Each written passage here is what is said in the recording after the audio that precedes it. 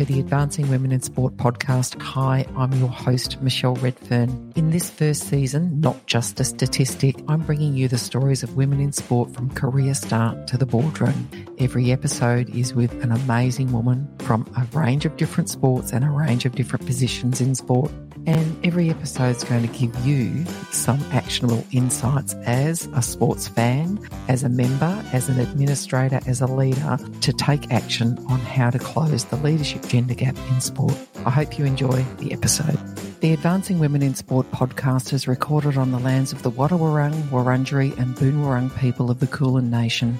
We pay our respects to elders past and present, for they hold the memories, the traditions, the culture and the hopes of Aboriginal and Torres Strait Islander peoples across this nation. We also pay our respects to Aboriginal and Torres Strait Islander people listening today. Emily is currently the women's head coach at Monbelt Football Netball Club. She is also a project officer for the Girls on the Move project. A project serves to increase physical activity amongst culturally and linguistically diverse girls and young women in Melbourne's southeast. Emily has a background in teaching sport and recreation and completed a Bachelor of Arts at Deakin University with a major in sociology and a minor in sport and society. Early in her career, Emily worked with the AFL as Game Development Officer and was integral to the development and inauguration of the Eastern Region Girls Football League, which is now home to over 150 junior female football teams. Emily calls upon leaders to go out and speak to girls and women in our conversation. She says, ask yourself, when was the last time you had a conversation with a woman in your organisation, and what is the best step moving forward? When was the last time that you did research into what was actually going on with the experiences that they're having? Music to my ears. And how can you best support that? Emily believes that clubs with multiple gender-based teams need to work collaboratively to create opportunities for shared learning and development, and to facilitate a club culture that's more inclusive of girls and women. This is a really great episode for me, and I also call upon leaders to get to know how the gig economy prevails for women in sport and the implications for women and for sport when women have to juggle multiple jobs. By doing so, we can ensure that women are thriving and not just surviving in or exiting from their careers in sport. I hope you enjoy this lively episode. So, Emily, what was the motivation for you to enter into the world of sport, and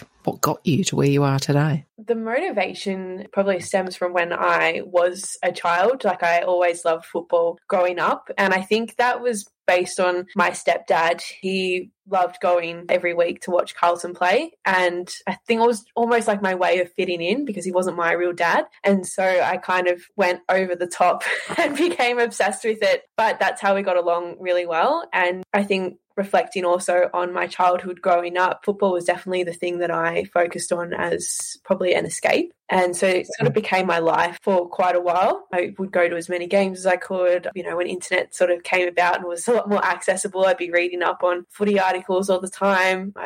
Massively obsessed. And, you know, to get to what I've done in my career, I was sort of given an ultimatum by my mum in year 10, which I really struggled in school. And so she said, well, you can either continue, or if you drop out, you've got to go do a trade. And I found a Certificate 3 in Sport and Recreation, which focused on football. From then, I sort of haven't really looked back. I gained a skill set in coaching and running clinics for younger kids in primary schools. And I started volunteering with my footy club at the time. And then I managed to play. So I'd never actually been able to play football as a kid.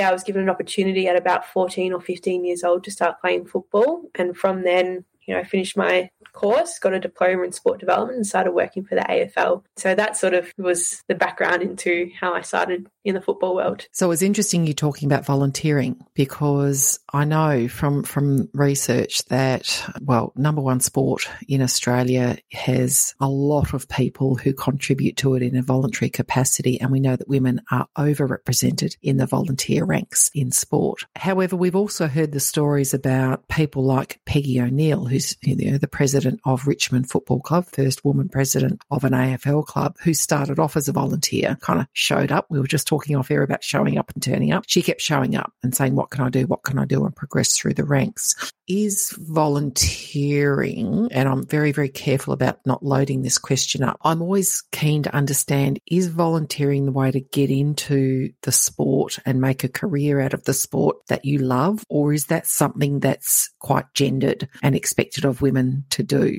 My experience in sport and the people that I've worked with, male or female, most have started off volunteering. However, it does seem as if males would tend to be promoted into roles that are paid more easily than what women are. Yeah, it is a little bit, that's one that's just occurred to me as you were talking about it. So I wonder, because we know that the burden of women to do stuff for free, and this is around gender stereotypes, women are nurturing and caring and do all this kind of stuff for the good of humanity, and men achieve outcomes for businesses and sports and things like that. So I am really interested in how that plays out, then how women progress through to, particularly to senior or decision-making roles within the sport or the sports organisation. And I suppose if anyone was to look at a football club and say, well, who's doing the canteen, who's doing the jumpers, washing of the jumpers and organising it, who's on the board,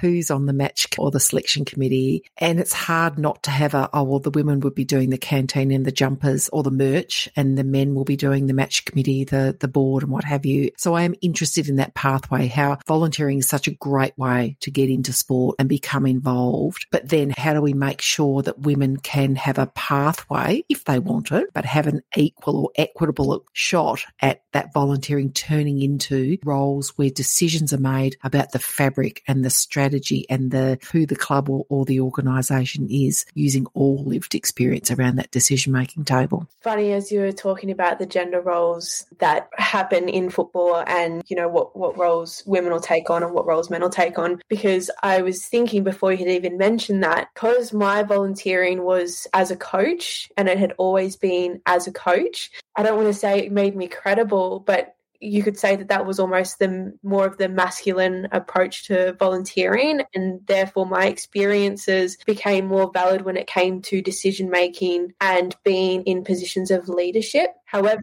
in saying that, I coach a women's team now in a senior football club, and probably one of the best clubs I've been involved with in terms of gender equality. I wouldn't say that they are perfect, but it's still very, very good for a local country club. There are still differences. The fact that I coach women's tends to almost stray away from the senior men's a little bit, and unless I really actively put myself in a position where I'll sit with the senior men's coaches on match day and get more, you can air quotes, more experience. And I do reflect on, this conversation I had with a senior member of the sporting club that I'm associated with. And I think it was to a degree quite innocent, but it really sums up almost sort of what we're saying in terms of experiences, where I had met him for the first time and he was part of the coaching of the senior men's, and he, I'd been introduced as the women's coach, and that's it. We hadn't really started pre-season or anything, and he introduced himself, and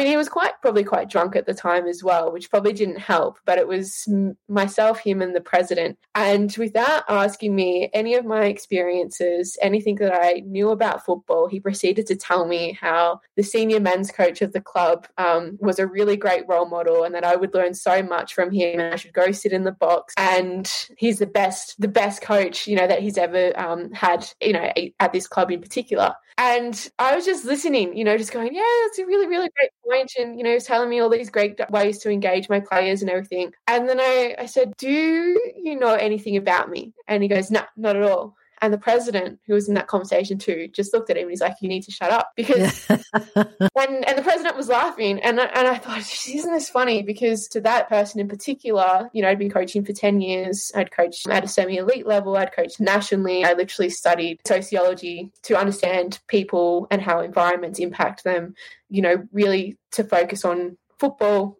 how to work with my athletes. And, I've taught coaching, and not to say that I know absolutely everything about sport and football and coaching. There's so much to learn about leadership, but it's fascinating having those experiences and being able to look at it and go, gee, there's some gender bias there, unconscious gender bias. Just a bit. And what do you do in that situation? There's two ways I could take it. I could, go and yell at him and be like, you need to respect me more, or just let him live in his unconscious world. with not even knowing what he's saying or the effect that he's having on me. And like, bless his socks, he came and helped us out at training and stuff, and I think he's learned a few things too. But these are the experiences that we have as volunteers and the perceived gender. And I wonder how many times the head coach of the men's has had someone come up and give him a very long diatribe about how much he can learn, et cetera, et cetera. There's two things occurring to me as you were recounting that experience. Number one is something I saw on Instagram and reposted just recently, which was an elite woman runner was on a plane, and she posted that she had a gentleman sit down next to her and they got talking about running, and he proceeded to give her an overview about how she could be a better runner and showed her all of this stuff. And she didn't have the heart to tell him that the training program and the athlete that he was referring to in telling her how she could be better was actually her. So I posted that and I posted it on my sweary Instagram, not my Advancing Women Instagram, as a really good example of mansplaining and not actually asking one thing about that human being, about who she was, how credible she was, but proceeded to assume through a very gendered lens that she was less than, less qualified, not good enough, not credible yet. And those are experiences, and the one that you've just related are experiences that women, particularly women in leadership positions and coaching positions in male-dominated sporting environments, experience all the time. So that was my first kind of thing that occurred to me as you were talking. The second one was a question. So you've taken it upon yourself to sit with the men's program, observe the men's coach, etc. How many of the men have come and sat with you? How many of the men are observing your coaching style and learning about the women's game? My first thing that I was going to say is definitely not as much or as many. But then I also think back to, I think at the start of the season, I was really excited about footy. And so I went and watched a couple of the training sessions to steal a few drills, and I was a bit more involved. But then as the season went on, I noticed that they didn't show up. Like sometimes they'd come to the huddle. We play after the senior men's. We have a twilight game, so it's actually quite nice. We usually have a crowd, which you don't usually get in women's football. And so some of them would come to the halftime huddle or the quarter time huddle. And I had like a coach come to a training session once, but there wasn't much interaction or them learning off me. And, I think if you would maybe looked at it from, this is an assumption, of what their perspective would be. We were losing all of our games. We got thumped every game. We moved up a division, and it's the second year that the girls had ever played a season of football. So, in those air quotation marks again, really local, not a super great brand of footy. However, I suppose if any of them had taken the time out to have a conversation with me about what I was doing, what I was planning, and, it was literally the whole season was about teaching the girls the fundamentals of football and how to understand the game so that when they're out on the field, it's not about whether they just go in and grab it and then kick it, straight down the line. It's where are the opposition? Can we move it on a 45? Is the oppo going in and congesting the footy? How do we see that? And then how do we react to that so that we can actually cover the dangerous space on the outside to then get a turnover? And there was a massive plan behind all of that and all of what I taught. Yet, now that I think of it, none of them actually came and sat down and had a conversation with me about it. And the reality is that the senior coach of the men's team and I had very similar game styles, if you wish, things that we were teaching. Just the girls were at a very, very, very fundamental level with the skill set that they had and the knowledge that they had. But, we use the same language, the same game plan essentially, but just different players. But I don't think any of them would have actually clicked onto that, unless they had actually been a part of the conversation or picked my brain. Okay. That's kind of what I thought. And, so I don't want this series or these conversations to be just shaking a fist at the sky at the glaring inequity that occurs in footy and in sport more generally. But, you've given a couple of immediate call to actions for leaders, for sporting administrators. Number one, have a look at your volunteering ranks and look at the pathways that those volunteering ranks and those roles create. And if there's a pathway from canteen person through to chair of the board, awesome. But don't dismiss someone who turns up to do the oranges at halftime, wash the jumpers, serve the community in the canteen, has any less passion than a person who's turning up to do whatever else, mark the lines, set up the goalposts, whatever it may be. And the second part is where there are, and I'm being binary with gender, but when there are both genders playing in a sporting club, let's learn from each other, because there are things to be learned from women coaches. There are things to be learned from women athletes by male coaches and male athletes. And what I've seen in my experience is where you have two programs that have a deliberate and intentional approach to mixing the two and having opportunity for shared learning, shared development, but shared understanding and empathy, it makes for a much more conducive program. And part of that is also women feeling like they're not just a tack on or an add-in to a club, that they are truly part of it. So call to action. Pathways for volunteers of all genders, and for people involved in the male program, get involved in the women's program, and vice versa, because the women are getting involved in the male programs because they want to learn. So thanks, Emily. Good advice from you. Now, off on a sort of segueing into your experiences and around footy, you've done a lot. You've had a lot of roles, both volunteer and in the paid workforce. And you've had to juggle multiple roles, which is something that is, while it's not exclusive to women in the sporting arena, but it is, again, we know that women are disproportionately affected by effectively the gig economy in sport. You do a bit of work here and a bit of work there and a bit of work there to try and make a whole life. So can you tell us about what that's like and what the implications and the outcomes were for you with that juggling? That's a really great way to put it. I've never thought of it like that, the consistent juggling of different sporting gigs just to remain a part of the system. When I was 19, I was part of a group but led a lot of it, the Eastern Region Girls Junior Football League, and that was a part-time role that was embedded within the Eastern Football League and the AFL Yarra Rangers. That's what they were called at the time, which is now the AFL Outer East. And in order to work there part-time and also pay my bills, because I had moved out, 19. I was living in a share house, and then I ended up living on my own when I was 20. So a time that I was working for the league. Looking back now, it's crazy. I was also trying to get more work as a game development officer. So part of my role as the junior football coordinator, female football coordinator, was to promote the game. And so then only if I created more work for myself, then I could get paid from a different element, a different area of funding as a game development officer to go out to schools to promote the game itself. I only got paid during football season and the planning of football season. So there was an off season that I had to try and find a job for. And then, if you can imagine working for 8 months of the year and then having 4 months off and trying to find a job and then trying to pay your bills, it's a really hard balance. I ended up working for a boarding school. I was really lucky, got a really good job, and that required weekend work. And I would have been making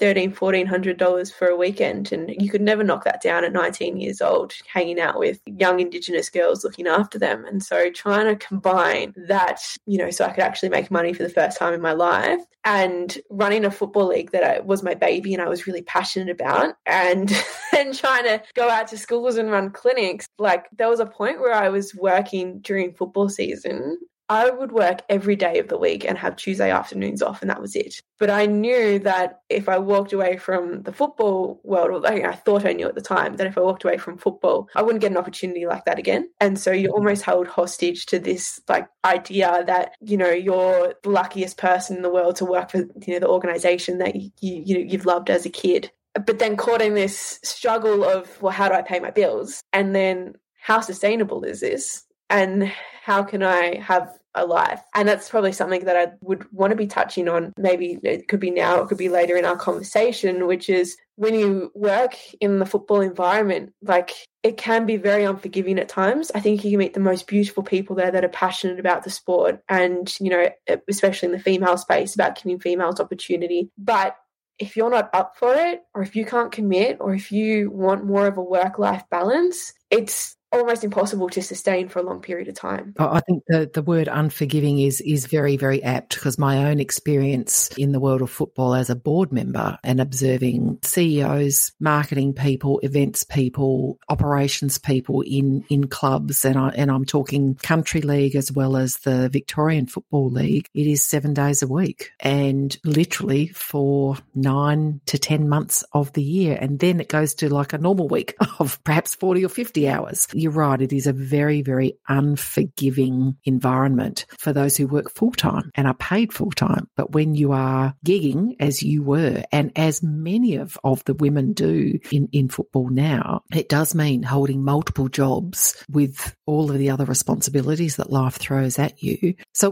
we know that happens. And I don't know that there's, I think, a major rethink and a major redesign of the way we do sport is absolutely crucial for both men and women and non-binary people. I just don't think it's realistic. But for you, Emily, there was a really significant and serious consequence of that, of leading that lifestyle, wasn't there? Yeah, 100%. Definitely after 3 years, and it was probably mainly 2 years of really pushing it, I burnt out hardcore. And in that period of time, my whole identity was wrapped up in running this football league that I was doing part-time. But there was never a moment, so I lived in Hillsville at the time, and I'd go shopping in Ringwood, or, I'd go to Glen Waverley or something. And our league spanned from Glen Waverley all the way out to Warburton. But whenever I'd go shopping down the line, I would run into somebody, even if I didn't know them, who knew who I was and who would always be asking about the footy league or, just female football in general. Because I wouldn't say I was the expert, but I was a person that was leading,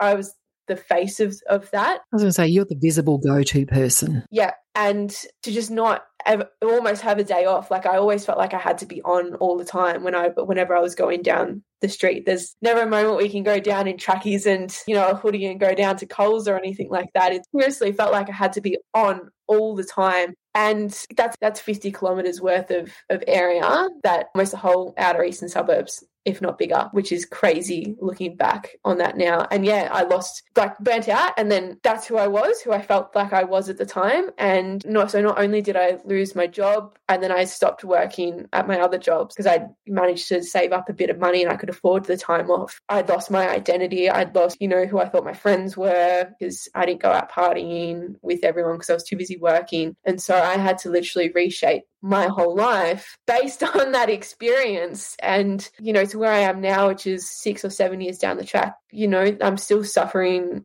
not necessarily burnout, but yeah, I'm suffering health consequences due to an unstable work life, purely because I've dedicated, and I've chosen to do this, but dedicated a lot of my time and efforts into coaching and really understanding people to the best capacity that I can. And, there's not a lot of work in what I do, but if I don't do it, no one else will. And I like what I do, but it is almost unsustainable to a degree. And there are consequences that come with that and decisions that need to be made on how I live my life now due to those. So for those people listening who, and I particularly want the leaders of sporting organisations to understand what burnout looks like in another person, but also what it feels like. Biggest one for me is the massive disinterest in something that I once loved. Struggling to get out of bed for something that I couldn't wait for the next day to do. Being grumpy, being tired, stressed, anxious, and not being understood was probably the hardest thing. When you say not being understood, how did that manifest itself? What were the behaviours that you observed that led you to believe you weren't understood? I think when I was sharing maybe how tired I was getting, I remember one time being told, that's the football industry. And you either got you've got it or you don't have it. This is what we do in the industry, without even, being listened to of what my experiences were or what I was going through. Because, to a degree, maybe yes, the industry is like that. But if you don't validate what people are going through or don't even listen, especially if you're in a leadership position, there's opportunity for people to get more disgruntled and upset and feel like they're not supported. And then ultimately that just fuels the chaos that's already going on inside of their brain. It's really timely that we're talking about that in the context of society and workplaces in general, including sporting workplaces. And because, of course, as we're recording, it's September 2021 and we're in our second year of a global pandemic, and we're hearing more about burnout, mental anguish, mental distress, mental health or lack thereof as a result of people being on and burning out, and just the stress, the continued stress. And as you said off air earlier, trauma of this stuff. Burnout is stress and trauma and all of that kind of stuff. But leaders, they have to know what it looks like and what it sounds like, and I think let's not wait for a global pandemic or our people in sport to burn out. Let's understand what it's like so that we can start to say, well, is Emily just having a rough day, or the fact that she's a bit disengaged or a bit grumpy? What's going on here? Oh, well, let's have a look at the system. Are we supporting you? And I can't help but come back to that gig economy that women in sport are so overrepresented in, patching together gigs to make ends meet. And I can't help but make an assumption, and it's an assumption, and this is an opinion, so I have not done research into it, but I can't help to look at the correlation between women having to gig in sport and burnout, and the fact that women experience burnout and exit from the sporting industry or don't progress into leadership roles. Am I making a gross assumption here around the link to gender and burnout? I mean, I wouldn't say it's wrong. There is a lot of factors, though, to consider, that there can be some benefits with the gig economy. For me right now, to provide people context, like I've been unwell for the last year. And, I don't have a lot of capacity to do as much as what I used to, and to be able to stay within the industry for a short-time gig can be quite beneficial. But those options can only be chosen, or those paths can only be gone down, if I have support back home, if I've got people that are, willing to support what I want to do, so that I have the opportunity to do that. And, more often than not, women are going to be the ones that are maintaining the household and doing the chores and doing a lot more of that work. And that can add in gig after gig after gig, and not being able to fund or, support looking after the kids, and, having more of an equitable relationship, you could say. It's probably not the right word, but I'm just going to use that for the sake of, there's just a lot of things that need to be considered with that. But a way out of the gig economy is to become a leader. And you're right in saying that if women aren't able to be given the leadership positions, they're going to be consistently put into this space, and it's just not sustainable enough for them, from my experience, to do it for as long as maybe a younger male who doesn't have to bear the responsibilities as much as what a woman would have to. So Annabelle Crabb writes a lot about gender in a whole range of contexts, but her book, which I refer to often, called The Wife Drought, talks about the fact that everyone needs a wife, because by and large, most successful male CEOs have someone, typically their wife or female partner, that has enabled their career. So for those CEOs in that unforgiving footy environment, and I've got a couple floating before my eyes at the moment, yes, they actually have had a partner who has been keeping the home fires burning, quite literally, as in they can work those unforgiving, extraordinary hours because they've got someone taking care of the stuff that makes a family and a household run. Now, that is not a criticism of those individuals themselves. This is a criticism of the very gendered roles and gender stereotypes that we experience still in society in Australia. But I think it is that unforgiving sporting environment just magnifies or amplifies that problem. So I think for me, to wrap that part of the conversation up, I'd like leaders, sports leaders, and those who have decision-making power to really get to know how the gig economy prevails for women in sport, what the implications and the impacts are more broadly, but also for the individuals that you're leading. So get curious and start checking in on the well-being of those women, and also start to think, how might we do things differently? How might we redesign our workplace, our sporting workplace, to create that equity, but also so that we have women flourishing and sustaining in sport, not just surviving, or, as it turns out, not surviving it and exiting. So get to know what burnout is and how your system is perhaps making that perpetuate longer than we would like. So let's have a talk. I want to do a bit of a flip now into some positive territory and potentially controversial for some people listening, because you're saying that sometimes being a woman is an advantage in sport. So tell us about how that works out, please, Emily. It's funny, when I first got asked this question maybe 2 years ago, I really thought that to a degree. And now that I have taken a seat back, it's definitely not. Okay, all right. Probably not as much as what I thought it would be. I think that there are opportunities available for women. And if you are a woman that is stepping into leadership positions, you are fortunate to a degree because people will support you. If you choose to step into that yourself, or you have women that are propping you up, or, really good male allies that are propping you up to be a female leader in sport, there are a multitude amount of opportunities for professional development, for positions available, experiences as a female, especially in the coaching world. Like one female coach in the AFLW, at a point there was zero. Well, right now there are zero. Technically, right now there are zero women head coaches in the AFLW, the women's game. So yes, we will talk about that. However, there are pathways available. Clubs are opening up more opportunities specifically for women to be involved. So yes, it can be an advantage in that sense, but the numbers are still limited. You still face a lot of the same confidence issues, or me with 10 years of experience coaching and still being told how to coach and what's the best thing to do. Like, here's my plan for you, Emily, and I'm going to completely disregard the fact that you've got 10 years experience under your belt. Exactly.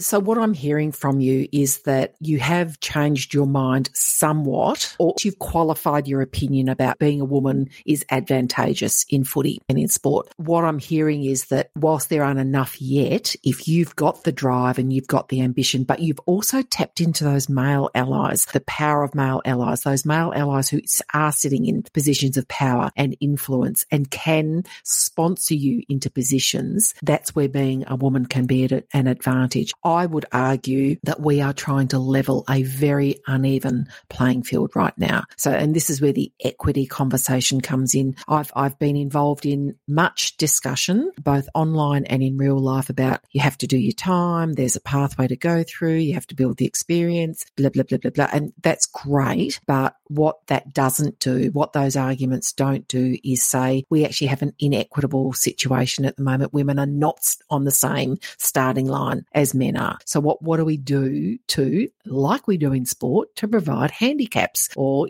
staggered starts and all that kind of stuff? So I guess the call to action here is to say, if you're a male ally, find a woman to sponsor who is driven and ambitious. Don't just go and pick the first woman that you find, but go and find an Emily McKie who is driven and ambitious and credentialed and credible and ready to take the step and catapult her in, insert her into the conversations, insert her into the opportunities. And if you're a woman who wants to go far in footy or in sport more generally, find those male allies, that sponsor, that person who can help your career soar is incredibly important. So it's a two-way street. So we don't want male allies just going, I'll find a woman and bring her forward. If she's not ready or doesn't want it, we don't actually want her to be there, but we want those women to say, if I'm ready, I'm going to put my hand up. And we want male allies to go, I see you, I'm going to help you, and let's do this together. I think that's a really big part of it, as well as the system providing those accelerated opportunities. And yes, we do have to over-index on developing women coaches. We have to over-index on developing women board leaders. We have to over-index on developing more women into the game. And that is just a fact, because I'm not going to talk about the business case about why this is good for sport, because it is proven, but that's what we have to do, right? The thing that came to mind for me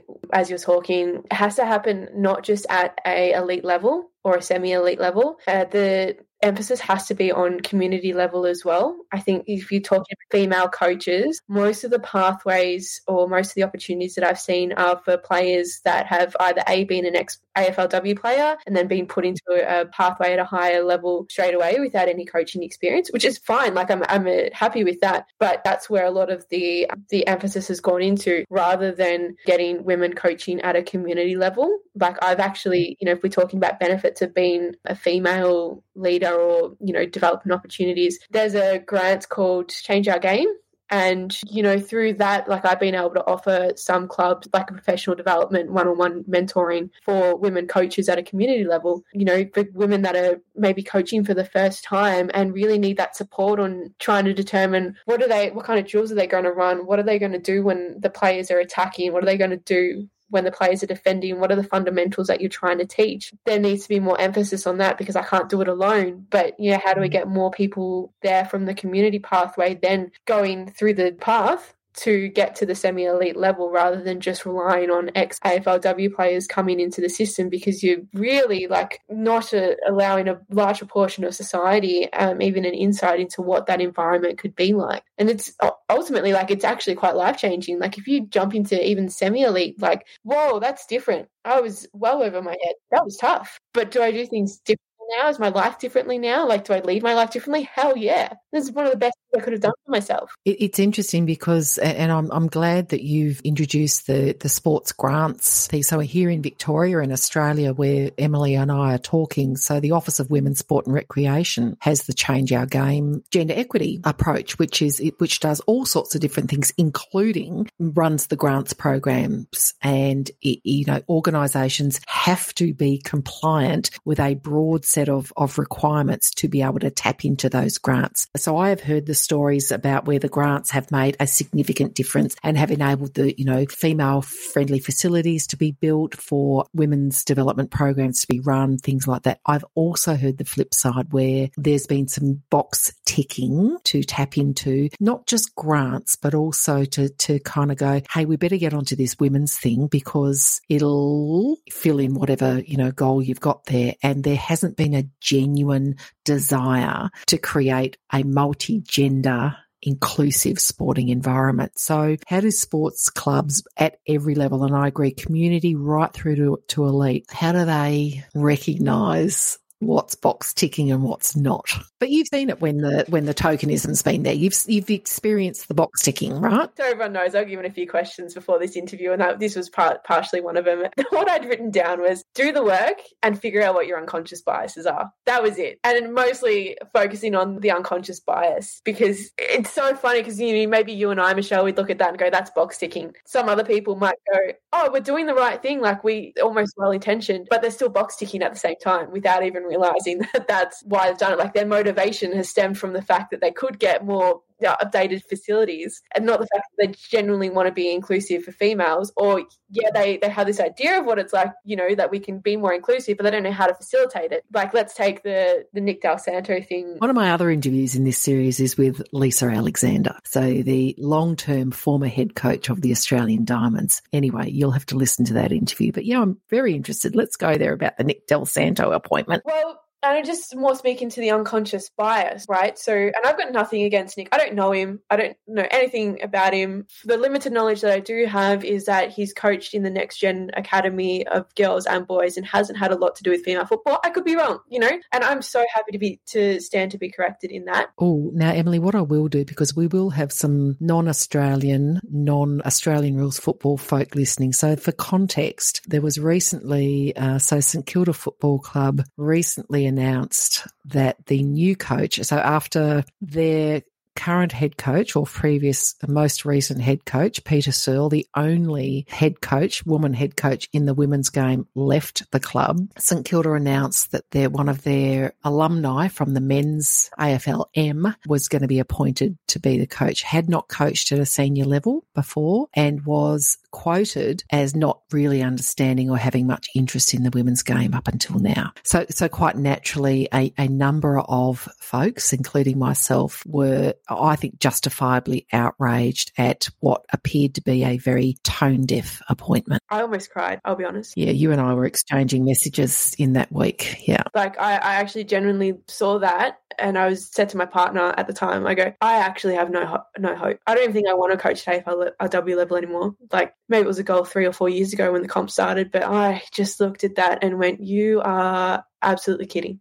And it is interesting how dispiriting those appointments are so dispiriting and so soul-destroying for those of us, for women who are so committed to sport. And like you, and I think we were exchanging messages that week, that, along with reading the Boys Club book, I felt duped and ripped off. And I've been very public about my goal to be the commissioner of the AFL. And like you, I don't think that's my goal anymore, because I don't think I could ever make a difference. And I don't think the commission is making a difference. But it was that straw that broke the camel's back, and it was devastating. Like you, I don't know Nick Del Santo. I don't know who he is as a human.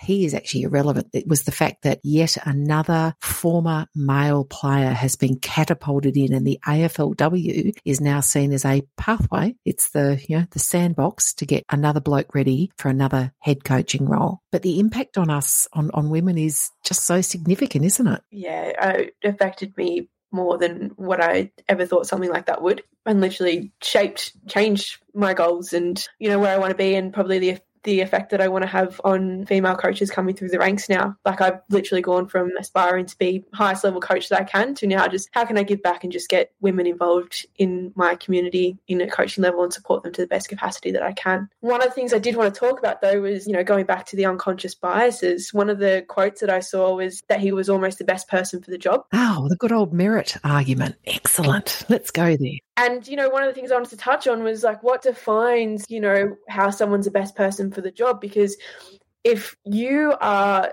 and this can be for anybody, like me as a young female, the people that I think of that are going to be best for the job are people that probably look at the world through either A, a sociological lens, or B, a feminist lens. If you're a white male that's been in the football system for 50 years, the people that you think are probably going to be the best for the job are going to be ex-AFL players that are wanting to be an AFL men's coach. Well, we know that merit is highly subjective. There is no one definition of merit, simply because there is no one definition of a human being. Julie McKie, who is the ex-head of UN Women in Australia, has written a brilliant piece some years ago, but it stands the test of time, about merit. And it's something that I share quite often, particularly with my clients, when they start talking about I just want the best person for the job. Or when it's women saying, I don't want to be promoted because of my gender, because that's not meritorious. So it's a really good subject to determine what is meritorious in our environment. So what would be meritorious for the appointment of a St Kilda AFLW coach? I suppose someone that's been working with women for maybe 2 or 3 years, or been working in that space for a while. To be honest, it doesn't have to be a female coach. Like, the thing that was soul destroying about Nick Del Santo was the fact that he hadn't had any involvement with women at all. Well, I think you and I talked off air before. So Patrick Hill, who is an extraordinary coach of women's teams and has been committed to the women's game, both at Hawthorn and now at St Kilda. For me, when I knew Peter was moving on from St Kilda, I thought, Paddy's a shoe in here, because he has, and Hawthorn VFLW powerhouse, right? But no. So I think this is the really important conversation about merit. What is meritorious? And it isn't just about it has to be a woman. Now, I think that it's going to be a really bad look for the next team that catapults an ex-AFLM player in as a coach. I'd like to think that all the boards and the CEOs are on notice now to say this is not a good thing. However, I have learned not to be just surprised and disappointed. But, I would be saying, why didn't Patrick Hill get the gig? That is meritorious. So it's not just always about gender, right? He was the VFL head coach of St Kilda. So why wouldn't there be a succession pathway through that? The girls would probably already know him. He's built relationships with some of the players. He's also got relationships with some of the coaches that have moved on from Hawthorn previously that were involved in that VFLW team. He's got relationships with key people and talent across the industry, full stop. So he has got credibility. He has got grunt. So not only can he get on-field performance going because of his coaching style and his clear ability, but he's got the ability to attract and retain talent across all aspects on and off the field because he's been committed to the game. But interestingly enough, talking to Lisa Alexander about this, I think you said it before, do you have to have had 50 years of experience in the AFL to be considered meritorious for anything? And I remember some advice I got from someone, a great mentor of mine, when I set my cap at being a significant contributor to the AFL industry. And she just said, you've never played AFL. You've never coached AFL. You haven't been in the system. I said, yeah, but I'm a great businesswoman. I'm a great lover of the game and I know how to get shit done for the game, why wouldn't you think that I was an asset to, and she said, just making you aware that this is the stuff around the boardroom tables that is currently what is considered merit. Now, I will say that that is a conversation that's now about 6 or 7 years old, or maybe a bit longer actually. So we are starting to see some of those shifts in the boardrooms, but not yet on the playing field or on the coaching arena. What now? Because we've talked about your experience through sport, the gig economy and the impact that it has on you. We've talked about where women are overrepresented and underrepresented. We've talked about why it's important to think about bias in the appointments of coaches and other people in the world of football. If you were giving advice to a club, whether it be at community or elite level or anywhere in between, Emily, what's your advice to help them improve right now? What's their first steps to make things better for girls and women? I would ask them first, when was the last time you had a conversation with a woman or, female in your organisation about what is the best step moving forward, whether it's community or whether it's at a semi-elite or an elite level. When was the last time that you did research into what is actually going on with their experiences that they're having and how can you best support that? Because if you're making decisions based on what you assume is the best thing, I mean, if you don't have lived experience, sure, you can understand if you really want to delve into the research, but you'd come across or you'd get to a point where you'll notice that each industry or each area that you're working in is completely unique and specific, and people have different needs. Community needs are different to elite level needs. Fundamentally, it's based on relationships. The reason why people drop out of sport, women drop out of sport, is because they don't feel like they belong. Or they're being delivered a program that's so basic that they're not leveling up. And, you can address that. But yeah, you need to ask the question, what's going on? What do you want? What are you experiencing? That diagnostic piece. And it is so important.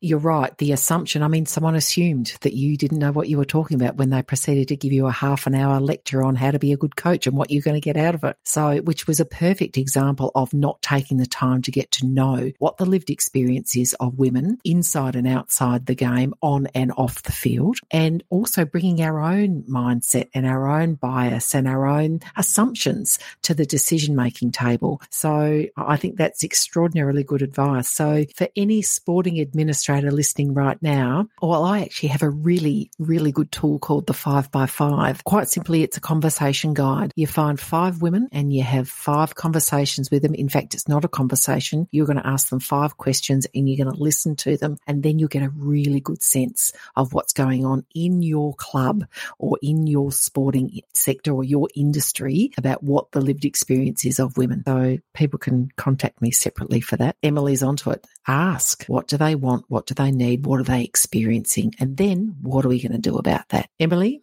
as always, it's been a pleasure. You're a very wise person. You have a lot of lived experience in the sport and particularly the Australian rules football industry, and your lived experience includes having joy, having great highs, and it also includes having great lows, experiencing burnout and not feeling valued and respected. But I know that at some point, perhaps you will be the head coach of one of the AFL-M teams, and perhaps I'll be the AFL chief commissioner, and we might have a yarn at that time over a beer. How does that sound? Man, that would be amazing. That would be very amazing. And you know what? Provided you and I both get our love back for those goals, I reckon we can make it happen. So thank you very much for your time. Oh, thank you. It was an absolute pleasure being on this one. So yeah, it was great to have a chat. Thank you. Thank you for listening to our podcast. I hope that you can gain a lot of insights and, importantly, take action wherever you may work in sport. Please, if you enjoyed this episode, leave us a rating. It really helps to spread the word. And of course, please do share this episode with your friends, with your colleagues, and with your network of people in sport, because together we can close the leadership gender gap.